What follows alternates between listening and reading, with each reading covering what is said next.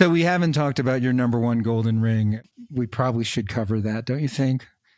Usually I don't write something for an artist specifically in mind, but in that case, I did. I thought there was an old gospel group called the Chuckwagon Gang that I really liked. It was very churchy sounding, like old-fashioned country churchy sounding. I thought about writing a song like that for George and Tammy, something that just had that old-fashioned Southern gospel sound to it.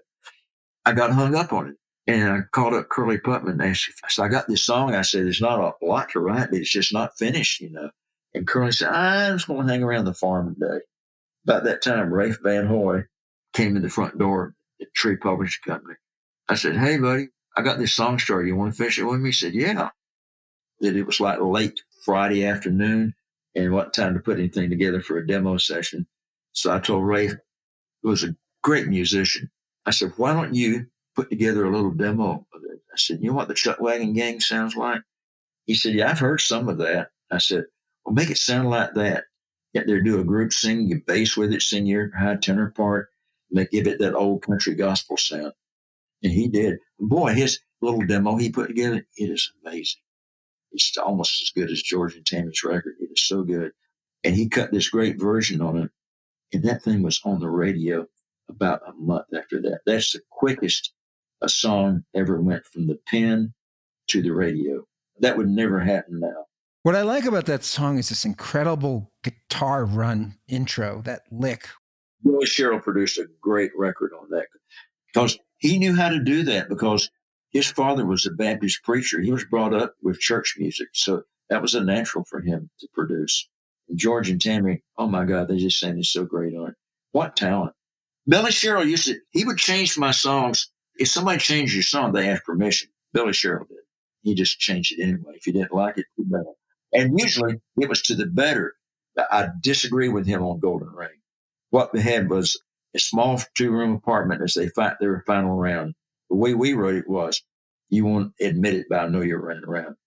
Billy told me, he says, you can't rhyme around with round. I said, one is final round, the other is running round. He said, it's still the same. It sounds like the same word. And he wanted to put, I know you're leaving town. I said, Billy, I said, on an emotional scale, leaving town is maybe a 5. I know you're running around is a 10. She's out there screwing around on it and it's killing it, you know. I know you're leaving town. That sounds like maybe you're going down to Louisville, you know, to make a sale or something. The amazing thing about it is I have never cheated on someone myself. And anybody I've ever told that I was in a committed thing with them, I was always true to it. The only time I ever ran around was my first wife. She was already running around.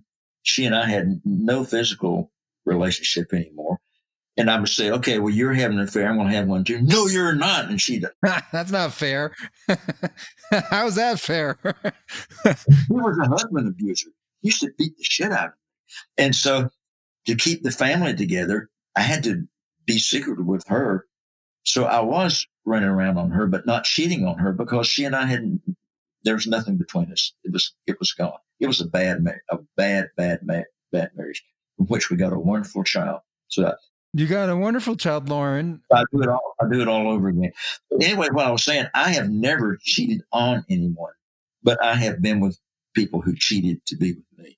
I had a friend used to tell me, say, that's hypocritical. And I'm starting to think, well, she's probably right. Did that inspire Golden Ring? Someone cheating on you? Or do you see that as part of life? Like people do that? Yeah, I don't think I wrote any of me into that song. It was just, the idea came from, I saw it. There was a made from TV movie. It was a biography of a gun. It was a handgun. I think it belonged to a cop. And then a bad guy got it and it ended up in a pawn shop. And the last scene in the movie, the people had hid the gun up on the mantle in the house. And it showed a little 3-year-old kid standing on a chair, reaching up to get the gun. And that was the last scene in it.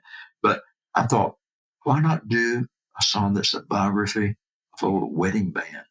The history of it, you know, and it starts out and ends up in a pawn shop in Chicago.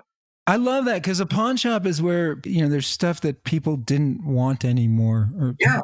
Yeah, exactly. And then someone finds it and wants it. And the song is so well structured. It's this ring of life, this ring of marriage. It ends up back in the pawn shop. And I was wanting to put together a musical at that time, like I was telling you, and it's going to be about like a family who moved up from the South or from Appalachia to Chicago, just poor country people from, I thought this would be ideal song for my musical, which never came around. A musical, I think, for me was a vehicle to write songs. And that was the important thing, so I don't regret that I never wrote a musical. I'd rather write books than write a musical. Well, you're a good book writer, Bobby. And so why don't we close out by one last plug for your new book? Country Music's Greatest Lines by Bobby Braddock, illustrated Carmen Beecher.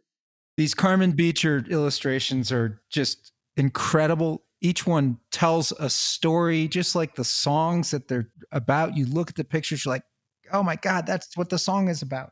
They're lifelike. I went to her website. She sells her art, her paintings. And I saw a sketch that she did. She put on her Facebook page.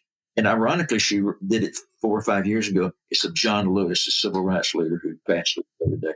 And I've never seen a photograph of him that captured the determination, the integrity, the righteous indignation. Everything is in that picture. There are pictures of songwriters illustrated in there. There are song characters that we made up that I had her draw. But there's quite a few pictures of celebrities, too. As a template for her to draw the pictures of the celebrities, rather than her draw just one picture, and it could have violated a copyright thing, I would give her several. And she would see these several pictures and draw her picture from those. And anybody who sees these pictures, they immediately know in a nanosecond who it is. I mean, because they're very lifelike. Anyway, thanks for letting me plug my book. And thanks for sharing the backstory of your songs with us, Bobby Braddock. We're really grateful to have you. And thank you to our listeners. And special shout out to my social media director, Cameron Grace, and my recording engineer, Wyatt Schmidt. You can find Wyatt's music on his new YouTube channel, DJ Wyatt Schmidt. And I encourage everybody to go listen to that. You are a great interviewer. A great interviewer makes the interviewee look good. When you need mealtime inspiration, it's worth shopping Kroger, where you'll find over 30,000 mouth-watering choices that excite your inner foodie. And no matter what tasty choice you make, you'll enjoy our everyday low prices, plus extra ways to save, like digital coupons worth over $600 each week. You can also save up to $1 off per gallon at the pump with fuel points. More savings and more inspiring flavors make shopping Kroger worth it every time. Kroger, fresh for everyone. Fuel restrictions apply.